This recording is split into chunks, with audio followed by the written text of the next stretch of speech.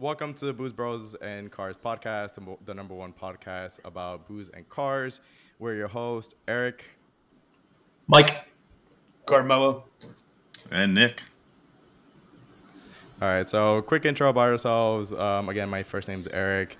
A little bit of background about me. I work for the security and home monitoring industry. I've been in cars ever since I've been in high school. Got into cars because of Initial D and video games like Gran Turismo. And I love craft beer, love booze, love drifting, love Formula One, endurance racing, just anything and everything about cars. Up next is, I believe, Mike. What's up, everybody? I'm Mike. I am actually an expert on some of the topics that we're going to be talking about, as I am in the beer industry. Been in the beer industry for about 10 years. Prior to that, I was in the restaurant industry, so everything food and beverage, usually pretty up to tune on. Got into cars, right out of high school. Had a couple different things. Really enjoyed turbo Mazdas back in the days. We'll get into a little bit later with these guys, and same as Eric, we just a deep rooted passion for vehicles and going fast. So, pass it over to Carmelo. Hey guys, Carmelo here. During the day, I work in fraud investigations. As far as alcohol, being Italian, I drink a lot of wine, a little bit of beer, a little bit of liquor. But as far as motorsports, from a young age, I've been involved in or been a fan of F1. Been to a couple factories, a couple tours over in Europe, Ferrari factory, Maranello. But yeah, so from Gran Turismo, Initial D, even Fast and Furious as, a little kid, just seeing those cars and hearing the exhaust, I'm like, I want something like that. But yeah, so that's, why we've, as you'll come to know, we all had a Mazda, turbo Mazda at one point in our lifetime, which is how we all met. But other than that, pass it on to Nick. Hope everyone's doing well. Again, as stated, I am Nick. I'm another one of the experts, so to speak, in this group in a certain field. I am currently a sales manager in the automotive industry for a local dealership down here by us. I've been in the industry for a little over 10 years. My passion came from this industry. I was raised around it. Family has always been in it. Father was a general manager as a kid. And uncle was a master technician for Ford. So I've been around cars my entire life, both loud, fast, obnoxious, big body luxury. It's just kind of always been something that I've enjoyed, whether it was driving them, seeing them, tinkering, taking the old classics to the Fuddruckers car shows back up north. Just something I've always been interested in, led me back into the industry that my family themselves were in. Much like Carmelo, raised in an Italian-American family, not quite as Italian as his, but grew up making homemade wine and stuff, a couple hundred gallons a year kind of thing. And a father that really appreciated good liquor, good scotch, cognacs, bourbons, things like that.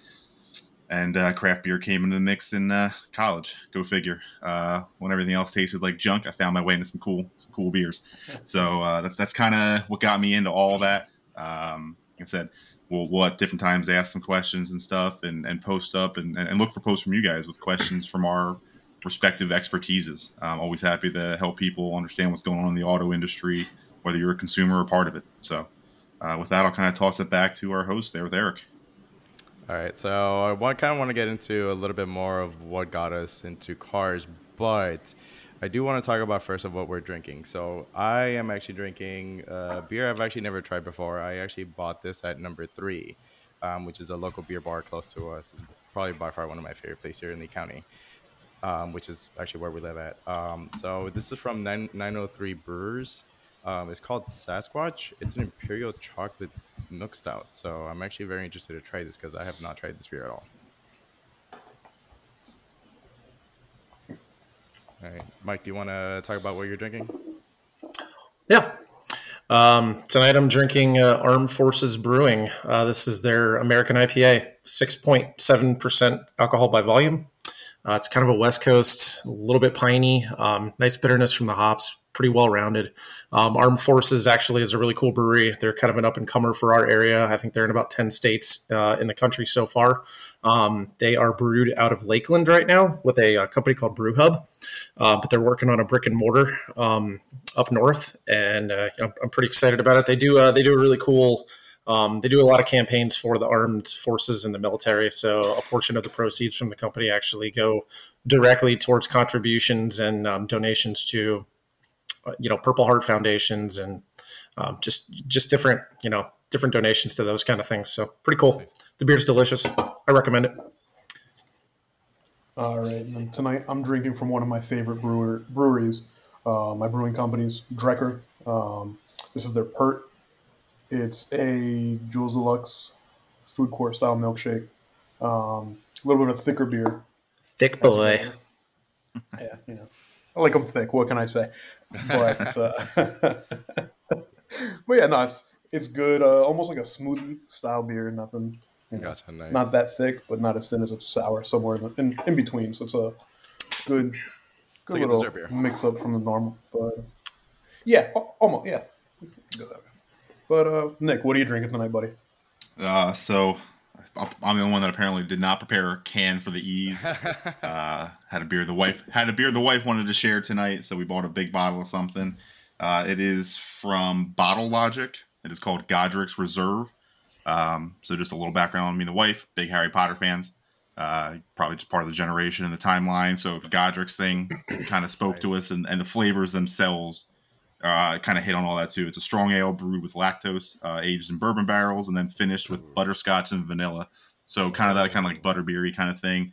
That's a big old beer you got there, buddy. The wife's already drank her half, I think, so I'm slow. This is a hefty one, 13.13% alcohol. And it is nice, dark. It is delicious. It is not boozy at all. I'm enjoying it quite much. I am also the over-prepared one.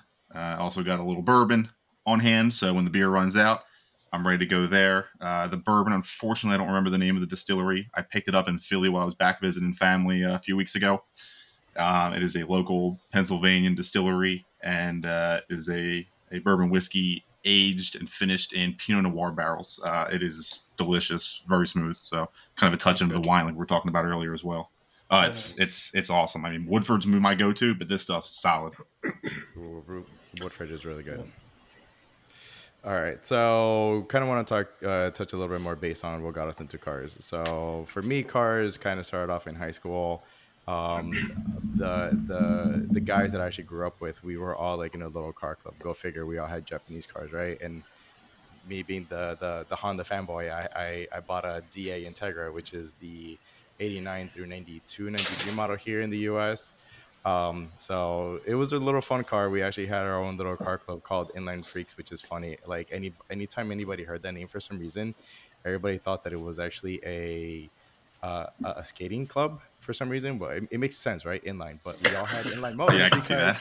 Yeah, because like now I'm just picturing Eric riding around on rollerblades, like not Love that. it. People thought that it was more like skateboarding stuff, like that's what people thought what it was. So like rollerblading, like the inline blades. I got you. Yeah, that's what I think like of. Skateboard. Yeah, well, that rollerblading or like just like skateboarding. So like it was funny because like we kept having we had like 12-inch banner stickers like running on the long side of like the passenger side B pillar. Like that's what all of our cars had. It was cool. That's not surprising. I mean, dude, like you guys were in Miami. Yeah, of course. Like I grew up in Miami. I'm gonna admit it. Like I am a Ricer boy at heart. I'm gonna admit that. I mean, like you guys have. All right, actually, we should. Nothing wrong with that. No, you were. Hold on. Time out. You were a Ricer boy. Yeah. You. You're American muscle now, buddy. Yeah, you've graduated. I mean, I don't know. No, not exactly. So we should talk about the cars that we have too while we're talking about this. So I have a C6 Corvette and I have an IS250. That's my daily driver. Eventually, at one point, I'll post up pictures of my C6, but that shit is like sticker bombed. So I am still a fanboy or Ricer boy. Yeah. So that was my first car. We all had Japanese cars, and then eventually, at one point, kind of progressed and got more mature cars, except for I would say my least mature car was probably the Speed 3 because it's more of a like younger-ish cars. I don't know if you guys would agree or disagree with that, but it is kind of like a younger style car because like the hatchback. But yeah, now I kind of graduated to a I Lexus still drive a hatchback. and a Corvette. You do. But I feel like you're so You're the only one. Volkswagen You're the only GTI. one left. Yeah, so Yeah. Carmela has a GTI, but I feel like the GTI. I mean, is I have a more hatch. Mature.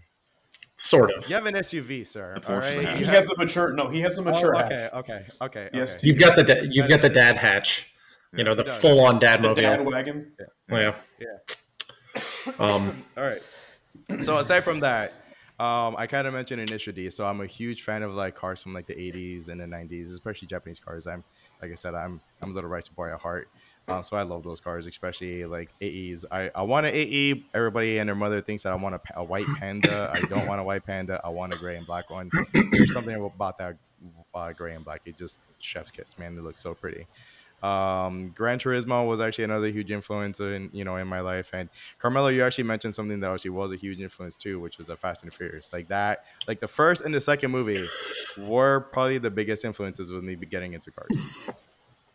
So Even, I agree. Even the third one. The story of the third one was terrible, but the car quality Yeah. of the third Yeah. one was For sure. Dude, yeah, I gotta admit, like a guilty idea. I'd still love to get my hands on again, I'm not the JDM fanboy, but whatever generation that Black Civic was from the first one, I almost want one built just like that, just as like a purest, clean little Black Civic. oh, I don't know why, and I'm not a a Honda boy, little but like, EG Gen, like with Yeah, I was the- gonna say those are it- EGs. Scream so to cheap. 8,000 RPM and go, slow, but they sound good little D15 or 16 in it. for sure. yeah. For sure. you gotta put a twin cam in that thing, man. Make it fast. BC, And you could have 24 two spots. projects that don't run. Yeah, well. Exactly. All right, let's hear from Mike since he's got cars that run fully. Let's get on. Oh that yeah, that's topic. true. right? So, what got me into cars? So we kind of, I think we're all touching on the same basis here. When I first got into cars, it was in high school, and obviously it was, there was played a lot of Gran Turismo. This is before Forza was out. We can get into details on whether Gran Turismo or Forza is better, these days, but we'll dive into that in a future episode. Put a comment in the comment section on our videos, and you tell us what you think is the better video game there. But kind of really got into Gran Turismo, got into Forza. Fast and Furious was a big part of that. My very first car, I'm going to embarrass myself by saying it was a 1989 Pontiac Safari 6000 station wagon with wood panels on the side, blue interior. I installed a black light under the dashboard. Thought it was really cool. Had a back seat that flipped up, and you could look out the back window. It was full on station wagon. Then I immediately upgraded in the back seat. Well, yeah, we won't go there. So, I upgraded that from a 1990 to a 1990 Pontiac Firebird. Love that car. Had the T-tops. Had the crappy old V8 in it, but it was a lot of fun. It was an auto, unfortunately, but it was good. It was a good time. Worked my way up. Had a Nissan Maxima for a while, just as a reliable car. I know Eric had a Maxima too, so a little throwback. And then I got into the Mazda Speed, Mazda Speed community, and that's where I met all you guys. Probably still one of the cars that I regret getting rid of the most. I've had a couple other things along the way, but my current two vehicles are a 2018 Elantra Sport, couple minor bolt-ons to it, and then I have a 1997 Miata. So manual, 5-speed. It's a good time. Fun little car to whip around. Until it's summer in Florida with no air conditioning. Well, or until I sell it and work on my next upgrade path. But we're planning the leak test and the repair. So we'll get that's needs to happen. So it's not getting driven a lot right now, just because it's 95 degrees out and raining every day. So, but very good. all right, well, Not that's to drive it right now. kind of my car story. So, Carmelo. All right, so I don't know where to start. Probably Gran Turismo 2 or 3. Got a hold of Gran Turismo 3 A-Spec, and I was 5th grade, 6th grade, and started playing, and showed me a variety of cars. You start out, with a little Daihatsu or Suzuki, a little K car, and, realized the progression, and, coupled with the Fast and Furious came out, I think a year or two before that, and then I got a hold of a European car magazine. I can't remember the name of it, but bikes, very elaborate cars, body kits, almost like stuff you'd see from Japan, but like on TVRs and other things, and that really like sparked it. I was fortunate, to be a little bit of the car community in my early teens. Went to Nobi Nationals in Bradenton a couple years in a row, which was a phenomenal experience. But seeing the drag cars go down at such a young age and the work going in. My very first car, I don't even think you guys know this. My very first car was a '91 four-door Honda Accord. Uh, my dad was friends with a sales manager at a old dealership that's not around anymore called Steve Westfall's Auto Showcase. And they called, said, hey, we got this '91 Accord, white on blue, like that blue lower interior. And, we got it. It was barely running, real rough. And even back then, went on eBay and Nobi, bought some cheap parts, got it running, got it great. Family member was driving it. I was still too young to drive, and it got totaled. So my dad at the time had a '99 Mustang, used the money from the Accord, paid off the Mustang, and that ended up being my first car. Um, Ironically enough, the week that I was getting that car, I had like 5 or so grand put away, and I made a deal with a guy in Sarasota, Florida, to pick up a DC Integra LS. And I'll never forget. I told my dad that hey, um, I was living in the Gainesville area at the time. Hey, during spring break, can you pick me up? I got to meet this guy, blah, blah, blah. And he lost his mind. Unbeknownst to me, I didn't realize that the Accord was insured. Again, I was 15 going on 16, so wasn't aware the way the world works, but ended up with a '99 6-cylinder Mustang, no traction control, no ABS, 5-speed. And then from there, modded it, suspension, engine components. Did a bunch of autocrossing and stuff back then. Eventually, ended up putting that to the side due to the mods, and then had a Honda Fit, 2008 Honda Fit, that ended up getting lowered on Skunk 2 coils, 70 millimeter exhaust, bunch of other 15 by 7 RPF ones, some other mods. The Mustang, unfortunately, became a seahorse. I was letting my Knew it was dad gonna borrow the happen. car. Yeah, we'll add a picture if you guys want it. But the last photo I have is of it sinking in the rear end of the car, just sticking up over an inlet just off the Gulf of Mexico at Fort Myers Beach. So from there, I was looking at a couple different cars. Really wanted an Evo. Had that. Come on, Jack. Go. What do you call it? That Gran Turismo influence. I was always driving Evos there, and ended up not being able to make a deal on an Evo, and ended up with a Speed 3. Met some guys on, I think it was Mazda Speed forums, MSF, or something Yeah. like that. And then ended up, I won't say being a founding member, but me and another Speed 3 owner ended up making a small car club. Just meets. We wouldn't really race. We didn't race or anything, but just a little cars and coffee club. And that's ultimately, that was, what did I get from there? From there, I got a Jeep. Biggest regret. Had a Stage 2 Plus Speed 3. Bunch of Sure parts. I don't even know if they're still around anymore. Shout out to them. They used to do I don't know. once a year a meet at their warehouse. Had a part giveaway that benefited a local, so it was like a local vet or a local domestic animal services entity. Put down like $100. Ended up with like a 3-inch intake. I think like $200 gift card, blowout valve, rear sway bars, a bunch of other things. And I unfortunately made that car undrivable. Started to demod it, and then it wasn't as fun. So ended up with a Jeep. From the Jeep, went to a Mini Cooper. Mini Cooper was great. It was just too small, being 6'1", 230 or so. Just too small of a car. So from there, I went to an Xterra that was rear-wheel drive. I wanted a all-wheel drive or a 4-wheel drive, but my wife told me I didn't need the front wheels to move. So ended up selling that. Got a 2015 GTI. Traded that regrettably for a from the Mark 7 GTI to a 15 WRX. Interesting car. I autocross a lot, as you guys and girls will learn later. Terrible car on autocross. The halfway through the turn, the power would shift left to right, front to back. And every corner, I had a GoPro and a couple other cameras, and I would review the video. I'd attack it, and it'd be a different scenario every time. So I got rid of that. Yeah. Ended up getting a Jeep Cherokee Trailhawk on 33s. It was the Trailhawk.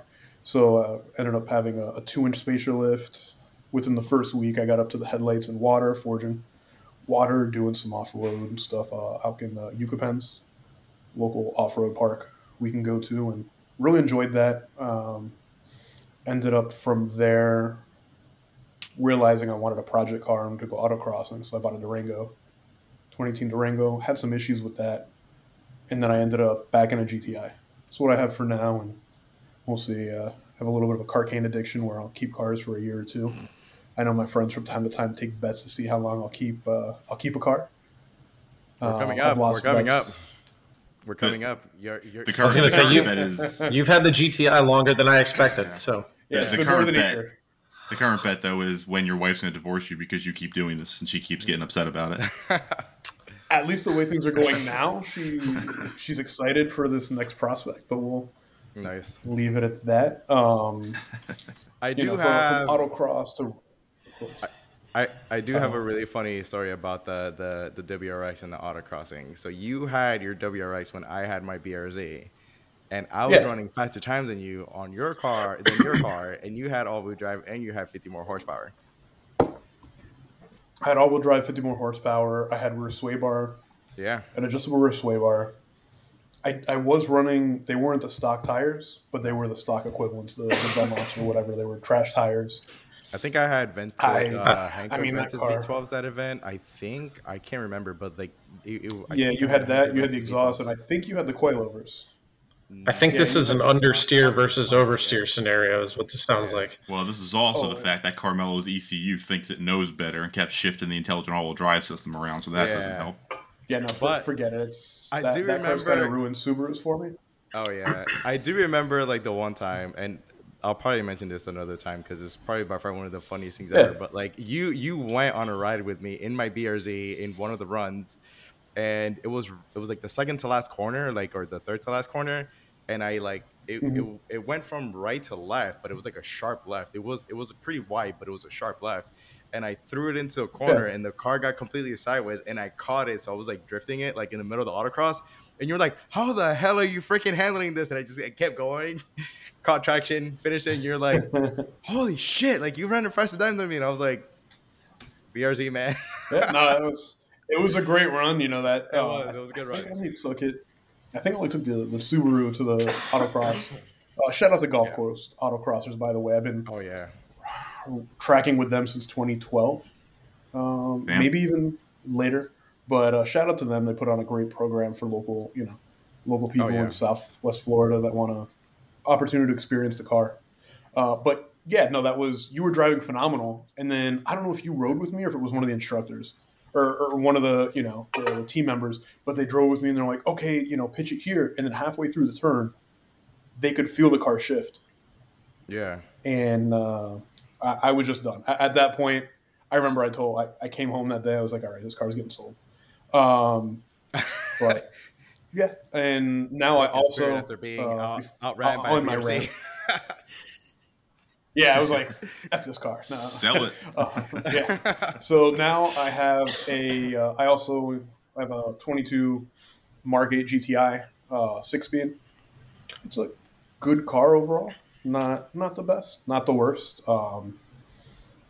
The tires just grip terribly, the factory tires. But I also have a 95 5-liter Mustang GTS, one of like 4,000, 4,500 that were made that year. Even less if you go to the manuals. But full suspension, exhaust, pulleys. I'm probably leaving some stuff out, but it's my current Tractoid. It's slow, but no traction, no ABS, driver's car. Yeah. So other than that, I think I've chatted enough for the intro. Nick, you want to? Yeah. So kind of back to like the beginning of the intro type thing where we're talking about like what got us in a car. So you guys will find that I am not the closest follower of any motorsports currently. I love cars, love racing, all that kind of stuff. These guys pay attention to some of the F1. I love IMSA. I go to Sebring, but I don't like follow the individual teams a whole lot, which is odd because I grew up with a father who was auto business, very into NASCAR, right? The whole win on Sunday, sell on Monday kind of thing. All these guys were into NASCAR back in the day. So at 4 years old, I started quarter midget racing, clay track racing. So, I mean, I was just a little guy, right? Running clay tracks doing 40 to 50 miles an hour in ovals and whatnot. And occasionally we do some pavement running and stuff like that. So at a very early age, I got into racing hands-on, actually, as a driver. So that kind of spiraled me out of control into everything automotive. That and the fact that, you know, growing up, my mother always had Corvettes. My father was a GM for a Chevy dealership. That was her vehicle of choice. She always had Vets. You know, and then my dad was into the big body, big engine sedans and stuff, whether classics or modern. So that kind of spiraled me into all that. So I like it all. I really love big body sedans that are fast, but you know, being a car kid of the industry, you know, I'll admit it, I was a pretty privileged kid growing up. I was always around cool cars and whatnot, whether it was the dealership owners, Ferraris and his toys and stuff. You know, I got introduced when I got my permit and such real quick to a couple older late 90s BMW 7 Series. So right into the V8 big body sedan, somewhere in the mix of those two first Beamers. Had a nice little XK8 convertible. Some real old man color combos, burgundy exterior, tan interior. Nice small little V8. It was a fun car. It became one of those things that my mother realized was probably not the safest thing in the world after I spun it a couple times. Didn't hit anything. Just one of those, you know, playing around with the power a little too much on some wet turns. And one thing I will say about it is as fun of a car it was, you know, it was a Ford Jaguar combo build kind of thing. Some serious electrical gremlins. We put an auto starter in it. First time I used it, it was a non-snowy, thankfully, but a cold day in the winter. And I started the car while I was getting ready to leave the house and come outside, and it put its own top down. So, and it would do funky things with the windows. So that one didn't last much longer. Flipped to one of the other BMWs. And then after that, it was time for college. Parents said I need to be in the safest thing humanly possible. They come home from the auction one day with a Hummer H2. And that was my start into just absolutely obnoxious vehicles. You know, put some nice 20s on it, you know, street friendly, all-terrain tires, MagnaFlow exhaust. In retrospect, it was terrible on the highway. You had to turn the radio up so loud just not to hear the drone. Shocking. And I know, right? You know, that Vortec V8 was awesome. Terrible fuel economy. It sounded great. God, it was the drone bad. So that thing lasted, though, about 3-4 years through a portion of high school and most of college. At some point, I wanted a project car, my first project car. Having an uncle that was a master technician for Ford, I had all the tools you could ever imagine at my disposal and somebody to learn from. The project car became I want to say an '01 Mitsubishi Galant. It was ugly. I'll be real. It was a car that my dad had to repo from one of his dealerships. It had a little bit of body damage, and he's like, I don't know what to do with it. Here you go. Play around with this. So we dove on into that. At some point, I was able to source a full JDM front end from somebody that already had it imported from Japan. So we swapped that all around the grille, the headlights, the dual fog lights, the whole front, put some wheels on it, simple things like that. It was a fun little car, but, you know, after a while, it just wasn't worth a whole lot. Ended up parting the front end back out and finding my way into something else, which was my first actual car purchase, my big boy car. I bought and I'm not necessarily proud of it, nor was this a great idea. I bought a 2003 BMW 760 Li. Awesome car, 12-cylinder. I mean, it had a refrigerator in the rear center console. I mean, it was just a gnarly big body sedan, and this was kind of what poisoned me early on in my first car. It was a nightmare. Fuel injector rail went, or just a fuel rail went. There was like 2 in the entire world, both in Germany. That was an arm and a leg to get over here and get repaired. An alternator went, and they were water-cooled alternators, water-jacketed. They were like $1,800 for parts and labor. And then it just started having electrical bugs after the sunroof. One of the drain plugs clogged. Water just was running down the A-pillar on the driver's side right into all the ECUs and all the electronics right there. Got it dried out. Got it going for about another year or so. it was having a misfire, diagnosed it down to it needed a coil pack and a spark plug. And this was my breaking point. I had to remove the entire intake plenum for a spark plug change. Ooh. And on a 12-cylinder German car, that's German engineering. Ooh, it was an absolute nightmare to do in the middle of summer in hot Florida. And that was it. Within weeks later, after I got it fixed, traded it in, stayed German. I got a nice little A4. Didn't take long before I was playing with plastic dip back in the day when that was becoming real. Dipping the wheels, threw it on some lowering springs from H&R. That was a fun got a day. nice APR tune. I think I was up to yeah, right. But I think I had an APR stage 2 tune I want to say on it in intake at one point that we had to get rid of because it sounded like it was blending a squirrel every time you got on the That thing the was gas. It so sounded bad. absolutely remember terrible. that. And then I thought it was. It was so bad. Then at some point in there, I acquired a new welder as a gift. And I decided I'm going to cut off a muffler and just weld in some straight pipes. That was a mistake, probably number 3 or 4 on this car. And it was insane. The day came to trade that one in. The dealership I worked at back then sourced a factory exhaust to get put on there, took the tune off, and turns out as they were doing the inspection, they decided to wholesale it because my turbos were starting to blow oil past. So I got out at a good time on that one, got a little lucky. It ended up in the Carolinas or something like that, wholesaled. But I traded that against probably one of my favorite cars that I've had that's done nothing wrong to me. It was a nice 13 A6 Prestige with all the goodies, the sport suspension, the night vision, black on black on black. I mean, it was just a beautiful, beautiful car, very comfortable. Never made it to any major mods with that at all. I had a nice, I want to say a Stasis exhaust on it that gave it a good kind of rumbly supercharged V6 Euro sound to it. And that was about it. I don't think it ever made it to an APR tune, never got around to doing the pulleys, never touched the suspension because it just kind of sat right on the factory wheels as it was. But just all in all, nice car. Ended up actually ultimately selling that to my dad after he got back from the Philippines for some medical stuff, and it did him good for another 30,000, 40,000 miles before he traded out of it. Just a beautiful car. But when I got out of that, I was lucky enough to currently work at a dealership that offered me demos, so I drove cars for free. Just had to pay gas, which was kind of nice. So as a manager there, so that held me out for a little while. I'll be honest, it was Hyundai. You can say anything you want about them. I've been very lucky with them. They've been great cars, and I've rocked a lot of Santa Fe's in my career, even to the point where I got my wife one. They were great little vehicles. But after that, before I left that dealership, it was a Hyundai Genesis Mazda Super dealership. I picked up my first Genesis. I still have it to this day. I'll tell you a little more about that one. It's a 2020 Genesis G70, which is their smallest sedan they make currently. Mine is unique. We don't know actual numbers. We know it's somewhere less than 1,000 were built, probably something just north of 600 though. Over 3 years, 19, 20, and 21, they built a very small number of 6-speed manual transmissions. They were only offered in the 4-cylinder, unfortunately, but they came with some nice upgrades that only the big boy engine got.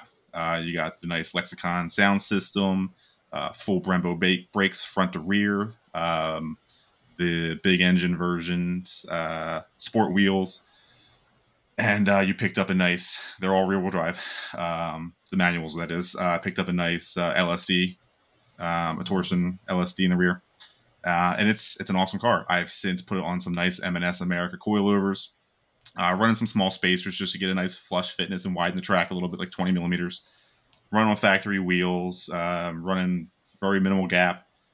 Still pretty comfortable car. It's also running an intake, no exhaust work yet, but it's also running some upgraded NGK Iridium plugs, which gives me a check engine light because I'm pretty sure I haven't gapped them correctly still. I keep messing with them.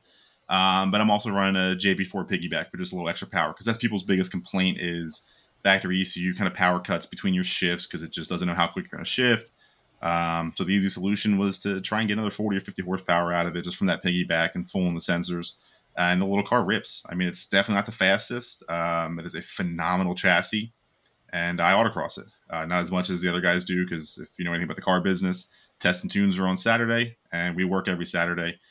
For whatever reason, every third Sunday that I work at the dealership seems to be a day for the actual points runs. So I don't get out there as often as I would like. But that car is a blast. And then somewhere in there, I picked up a 99 Miata with like 48,000 miles, super clean from an older couple down here in Southwest Florida. I did a full reseal on the engine, everything, timing belt, new accessory belts, which gave me some issues until I got it all figured out. Had it for a year, never ended up autocrossing, never went farther, drove it maybe a few hundred miles, ended up selling it after getting pretty much all my money out of it. Somewhere in that time too, picked up an 86 Porsche 944 with no engine. Still has no engine. It's been about 6 years now, give or take. The engine plan for it is an 07K Volkswagen swap, which is the straight 5-cylinder they put in the Jettas, Golfs, and a couple other odds and ends, Beetles, and such. For anybody that may be interested, check out Boost Brothers Garage. Some guys out of Ohio that do swap kits and actually race one with a turbo on it, which is the ultimate goal. Also putting on, mine's an NNA.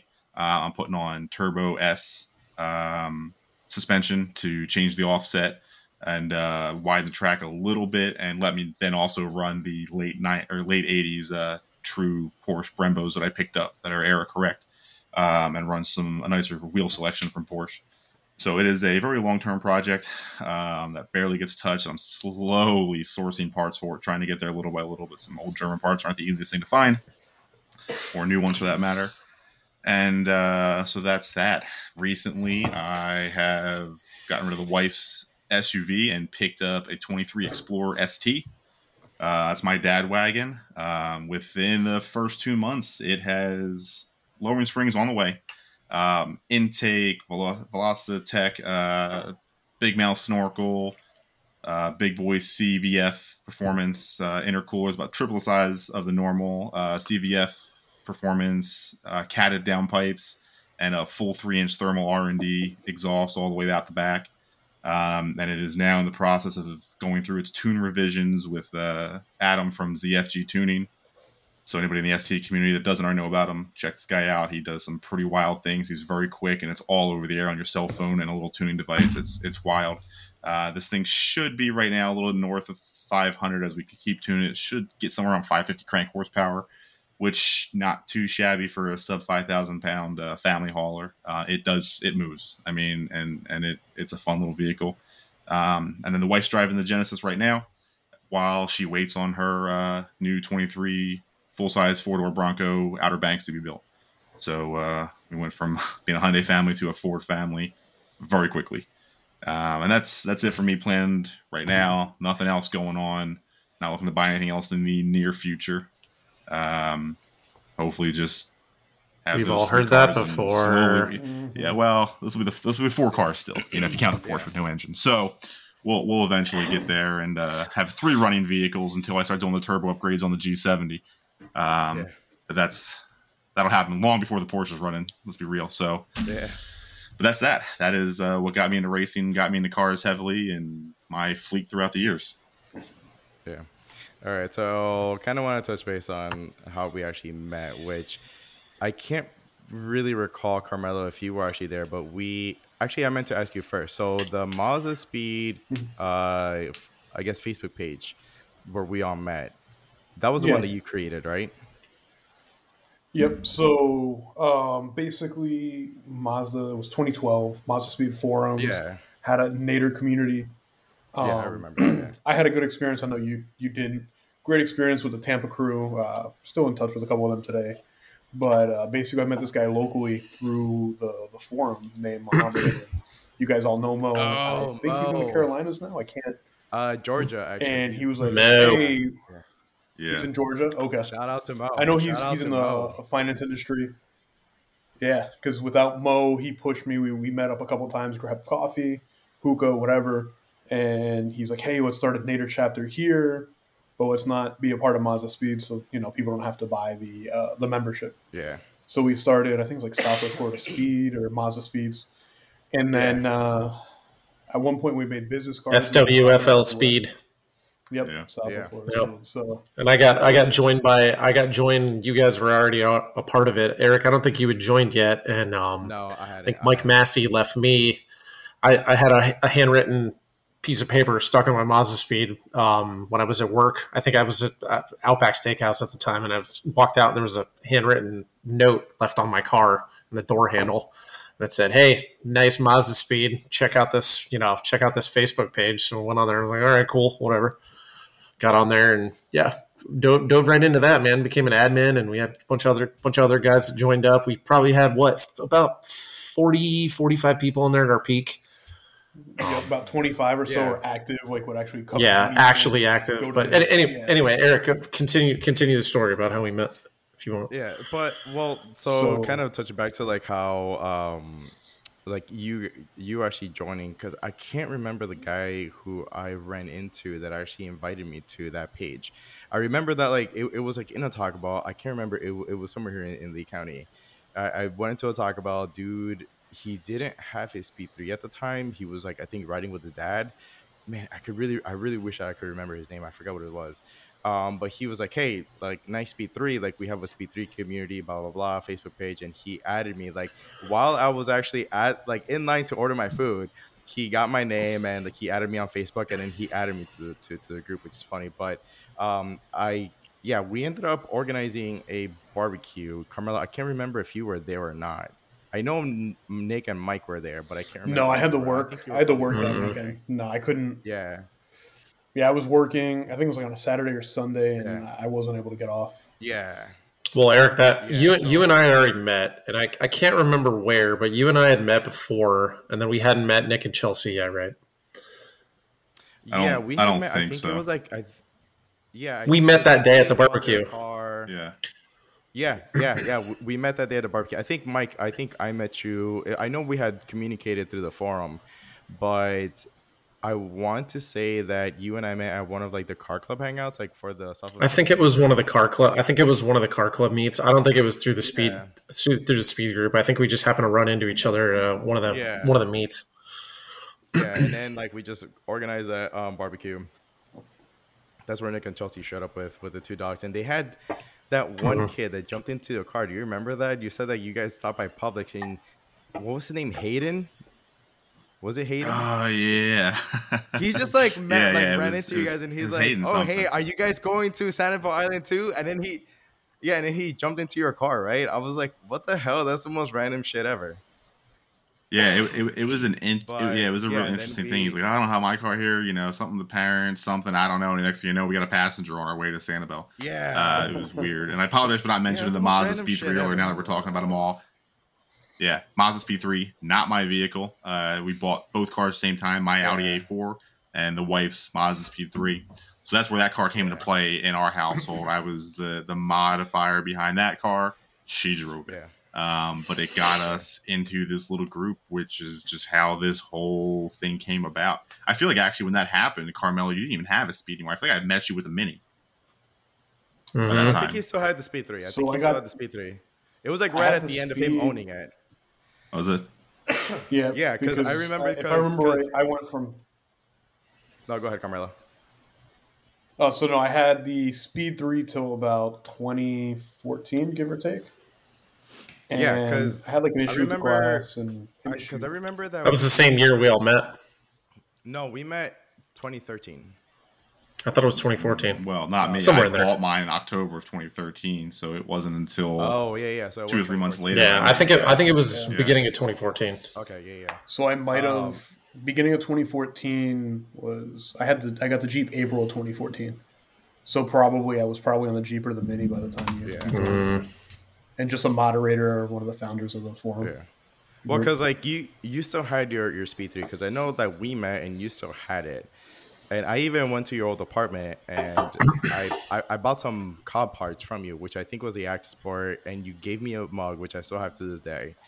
And I can't remember what else I got from you, but like I bought a couple like car parts from you. I know that you were trying to get me to buy your wheels, and then after a sad. year or two, like your wife was like, "Get these damn wheels out of my damn garage," and you're like, "Eric, I'll sell them to you for like $250," and I'm like, "Sold." Yeah. No, that was sad. I had a 2012 Speed 3. Did a 3-inch sure intake with 1,000 miles on it. From there, I bought what was it? The high pressure fuel pump, and Oh we yeah. installed it actually at Mike's house. I met Mike once or twice Mm-hmm. before, and Eric a couple times, and Mike's like, "Yeah, come on over. We're gonna tear it apart. This brand new engine. It was like sub 4,000 miles. Throwing this Accutech or whatever the company was, Auto, Yeah. high something. pressure fuel pump, Yeah, the fuel pump internal. and I remember doing it, reading nightmare stories about people blowing cars, and I don't know. Yeah. Mike and Dude. Eric, you guys convinced me to do it. We did it. I'll never forget. You had it on your stand. We were using Yeah. gloves and Yeah, we were pretty legit about it. You know, What was as this? far Yeah. as we can be legit when we're working on cars. You know. Yeah, well, you were so speaking of like people blowing cars with these things, wasn't it? It was without the upgraded fuel pump internals. If I remember correctly, it was like if you wide open throttled sub 3,000 RPMs, you stood a chance to starve the engine. Wasn't that what it was? And it would It was something No. like that. You had to be modified, but there was a you list had of to be- basically well, right, but you know, I think- after X modifications, if you didn't have a fuel pump by that point, you were probably going to blow your motor up. But it was, what did they used to call it? It was zoom zoom boom. Yeah. So that was the exactly what it was, ZZB. yeah. Yeah. Yeah. But Yeah. yeah, essentially you I- just you would lean out and then pop. You know what? I am gonna make one comment. Like that car was such a great car, and it was so much fun to drive and to modify. But the car community for the mod speed was so cancerous. Because like the one modification that Nick was talking about was if you had a Yeah, it was really if you bad. didn't have a downpipe, or if you had a downpipe without the fuel pump internal, you would blow the motor. Because I guess there was like something within the motor Or an intake. Oh, I'm gonna. No, because I had an intake on mine and it was fine. It was the downpipe, I think, but Well, I think the I problem did. was I did once too, you- but I think it was the risk factor. Basically, whenever you're changing airflow, in or out, you know, if you Yeah. got air coming And in or that- air I going mean- out, you know, you're that So- downpipe, You're gonna- downpipe just let that turbo spin up so much quicker Yeah, and I nothing think else could that's what it keep up was. at that point. Yeah, everything else lagged behind. So if Yeah. you weren't prepped for that, you could be in for a real bad day. and there's actually really funny because like everybody and their mother was like doing like the recirculating blow valves, and I ended up capping mine off, and then like I remember getting a lot of heat because they were like, "Yo, you're gonna blow your motor," and I'm like, "So you're telling me when I'm driving, the car's gonna lean out within like a fraction of a freaking second, and I'm gonna blow my motor?" And they're like, "No," and I'm like, "So what's the issue?" So, dude, and I was running open blow valve for a long time. Like my car, I never once like since I installed my first blow valve because I had like a HKS knockoff, which is horrible. And then I went to the Turbo Smart. I didn't have the V1. I had the V2 because mine didn't have the solar tank. I didn't have that one, and I wanted it, but they didn't have it anymore. So I had the version 2, and I never ran it recirculating ever.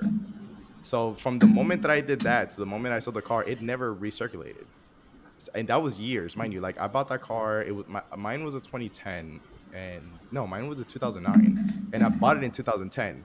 So from like 2012 to like no, it was probably after that. It was probably 2013 when I actually put that blow off. So like when I had it in 2018, never once ran recirculated, and the car ran fine. And I mean, mine sounded pretty freaking sick because it was like probably one of the most heavily modified one like in the group.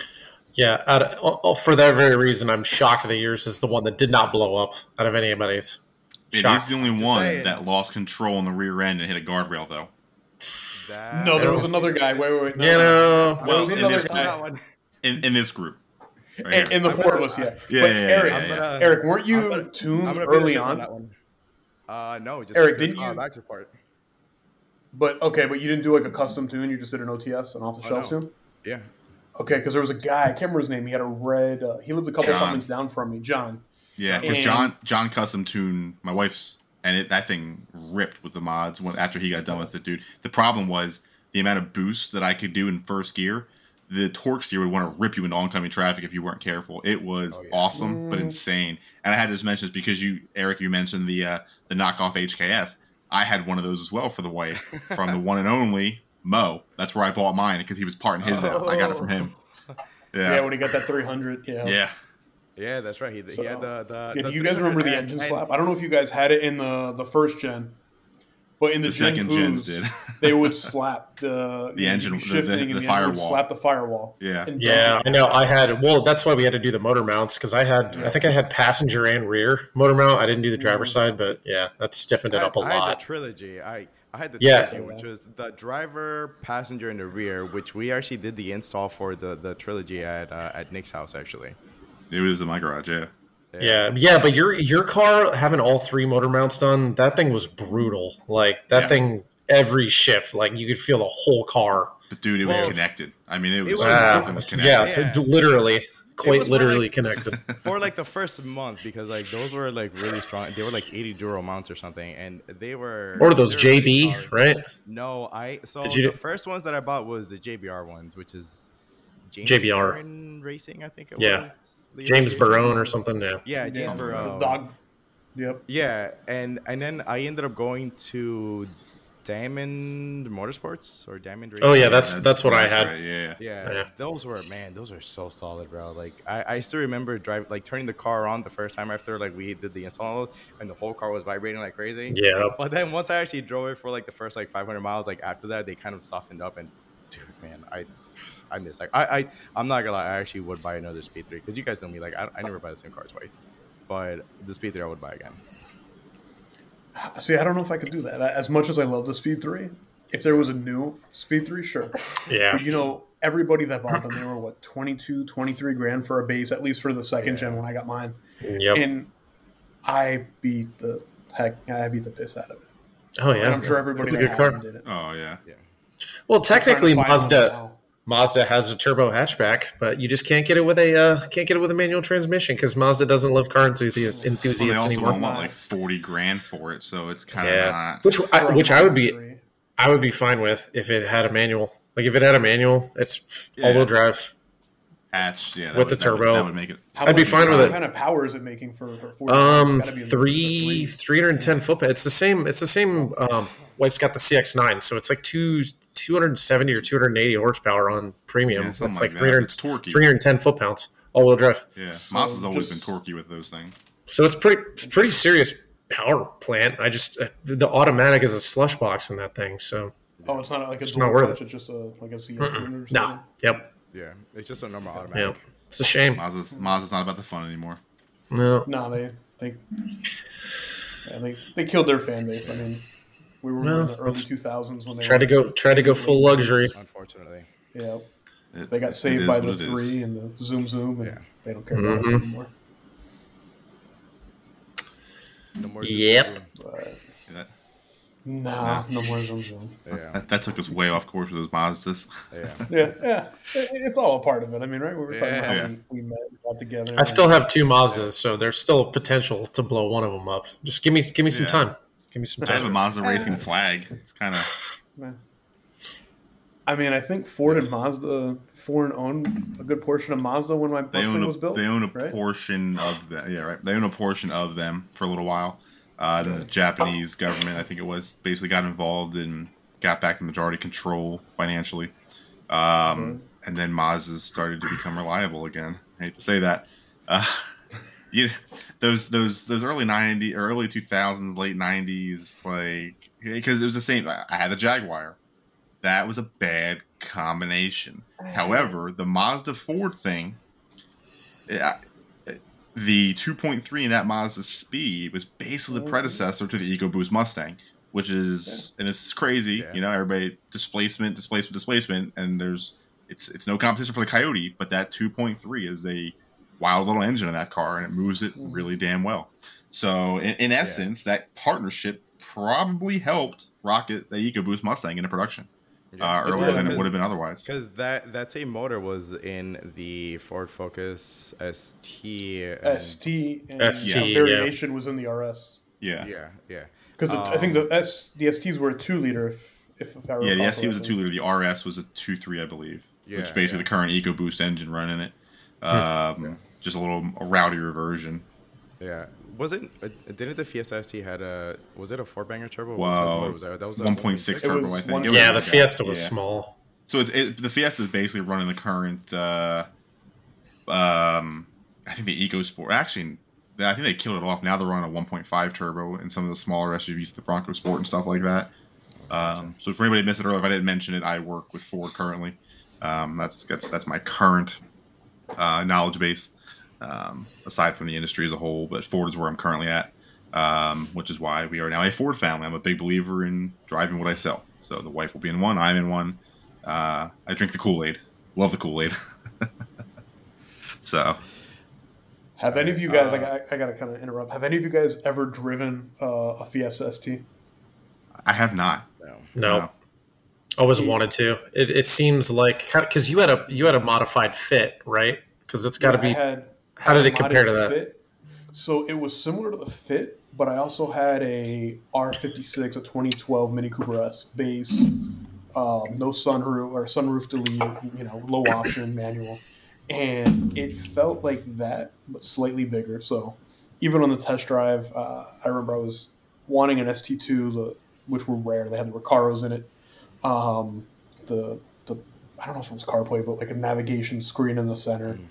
And I remember I got the car on 3 wheels, and the sales guy next to me took a turn real tight and just feathered the throttle. And on throttle, when I let off, I could feel that wheel pick up. And he's like, "Okay, you need to slow down." And at that point, if it was slightly bigger, because we were at the time I was raising my brother-in-law, and I needed a back seat, and it had one, but it was kind of useless. But that was by far one of my favorite cars that I've driven spiritedly. For the money, I mean, it was like 22 grand, 23 grand. So I have to ask, aside from Carmelo telling us his interesting test drive story, Mike, Nick, do you guys have any interesting stories about test drive? I have one, which is actually pretty funny, so I can tell mine after you guys tell yours.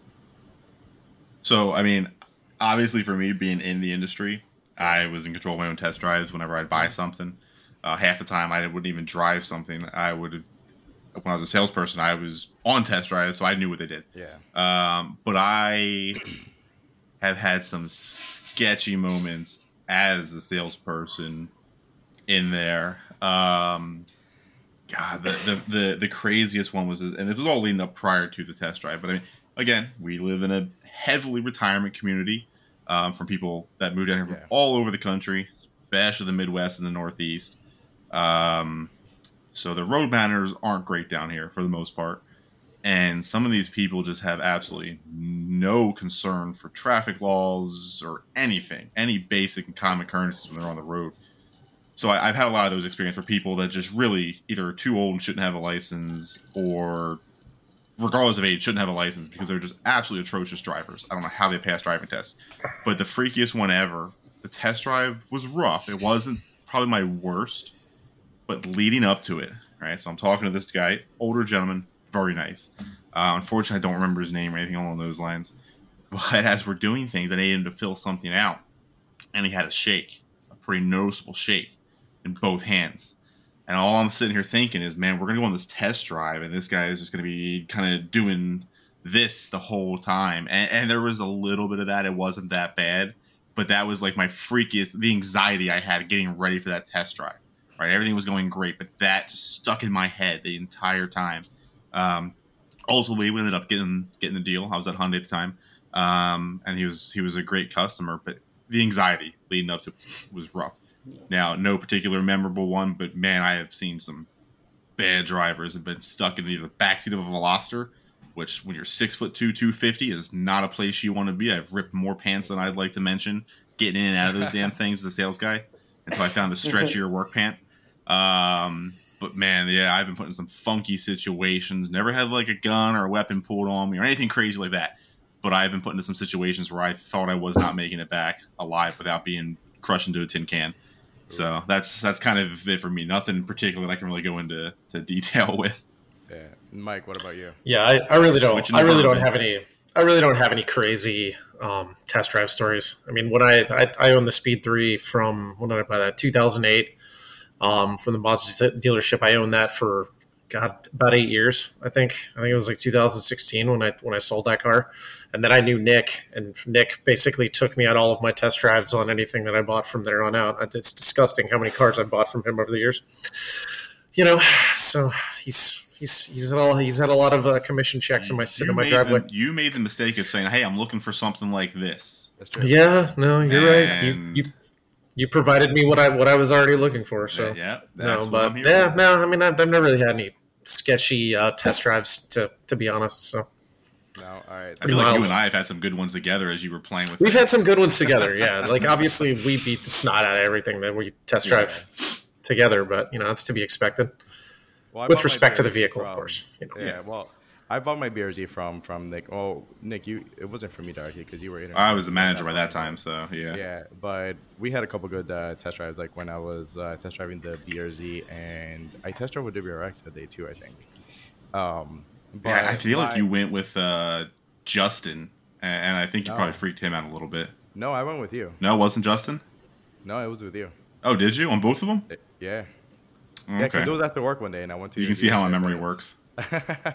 yeah, but my funniest or sketchiest test drive story. So it was when I had my Maxima. So I had an '08 Maxima, and I had a lot of issues with that thing. Like it's mainly with like the steering column, because like it was weird. Like it locked on me like a couple times when I was pulling into parking spots, and I was like, what the hell? So I brought it up to a dealership, and our local dealership, and they changed out the steering rack once, and then they didn't want to change it a second time, so I had to take it to a different dealership and get it changed out, and they actually did the work. But they never wanted to do it the third time because then they would lemon all the car. But I went to a dealership one day and I was like, your car is a piece of shit. I want you guys to buy it back, and I'm getting a different Nissan. And that was when they went from the '09 Maxima or the '08 to the '09. And I hated the '09 because it had that weird triangular cutout on the headlight. That was that generation. And I hated it. I didn't like it at all. And like one of the managers was like, "Oh, this is one of like the best Maximas that we've ever built," and blah blah. And I'm like, "No." I'm like, the only car that I would buy from your dealership right now is a sports one, and they only had like one '08 350Z. It was a black on black one. And they're like, "All right, we'll let you test drive it." So I test drove the car, dude. From leaving the dealership, because like that dealership, the local one that's on US 41, you guys probably know what I'm talking about. When you're leaving it, there's the new car entrance, and then they have the used car entrance on the same line. So I pulled out of the old or the used car lot, and it was a manual. So I put it in first gear, and it was a while since I had driven a manual. It was probably like maybe like a year or two. And I put the car in first gear, and I look over, and there's a ton of cars coming, and I'm like, okay, like there's a little bit of space, so I'm just gonna go for it. So I literally like just kind of revved it up a little bit and just floored it and popped the clutch, and the whole car got sideways, leaving like that little decline. So I pretty much drifted out of the dealership, and then I straightened it out and I slammed it into second, and just kind of I kept rolling through the gears. The freaking sales guy ran next to me. He's like, "Oh, you know how to handle your cars," and I'm like, "Dude, I autocross for a fucking living. What the fuck?" So it was really funny because like I had like some autocrossing experience like under my belt at that point, and like I knew how to like abuse cars, because I had like from my first car that I mentioned was my Integra. Like I've been abusing cars since I was like 17, 18. But yeah, it was funny as hell, because then like we kept going through the test drive, and it was like this big circle. Nick, you know how like every dealership they have like their layout, and Yeah, like, their little it's course like they go. Yeah. yeah, it's like a big circle. So I kept driving, and then like on this one road, I'm sure he regretted saying this, but he's like, "Oh, you can open her up a little bit," but he probably thought that I was just gonna like kind of progressively kind of pick up speed. No, dude, I literally just dropped it down a couple gears, just freaking popped the clutch and floored it. This dude probably took a shit, man, and he was probably like, "Man, I really hope this kid ends up buying this car." But dude, when they presented the numbers to me, I'm like, "Bro, I'm just gonna keep this thing. Like, you guys are obnoxious." It was like I think it was like an $800 car payment back in 2009. I'm like, "Yeah, no, you guys are crazy." Yeah, we expect that but now with the that was- crazy interest rates, but like, man, Now I would understand. I don't know. That's funny. What did you? Speaking of, yeah. Now with So it's- that 350, did they give you a car price, like an MSRP of the car or a car price, and then flip it on the back end for you? I honestly, like back then, like I didn't know numbers, like how, like I'm sure like I can get more and more details like from Nick, but like back then I didn't know him, so I've got no idea what they were trying to do. I'm sure pretty much they were gonna like buy the car and they were gonna roll like the negative equity to the 350, but I was Then like, they got into it. I'm not doing this. Like you guys are insane. But anyway, Yeah, 'cause see, but Yeah, if I you mean, would have done that, you could have become a drifter a lot earlier in your life. See, yeah, I mean, We may have never met him, so I true. know. That's true. Yeah, that's true. That's true. But, a good point. You I never mean, know. hey, let's can't just see remember, the Eric. lifter. It all worked out well.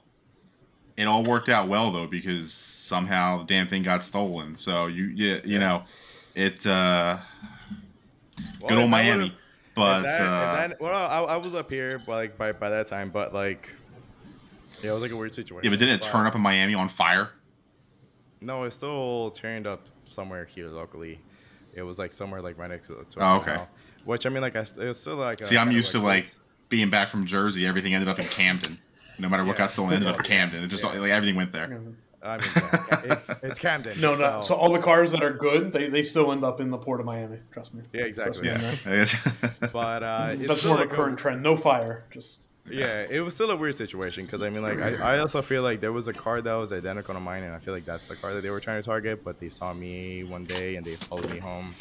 So like now, like ever since that happened, I'm like very conscious of like who's actually behind me when I'm driving home. Honestly, it's not a bad area. It's is that just- why you always do the decals? Make your car look unique. Yes, that's why I sticker bomb my cars now, including my Corvette. Well, you also want to just piss off all the Corvette purists and old people. You know what's Yeah. really funny? So like Yeah. I sent you guys pictures that I was helping Crane or Chris Crane, my tattoo guy, and Nick Cum actually knows him.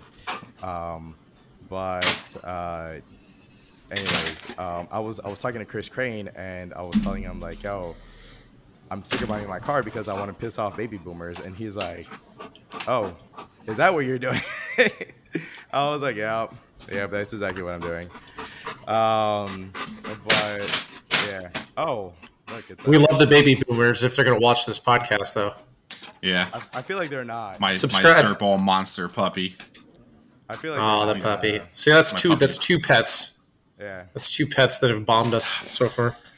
Yeah, he's a real nudge. He's just his nighttime anxiety because he's afraid we're just going to like abandon him. Apparently, Yeah. I mean, his Alright. first parents did, right?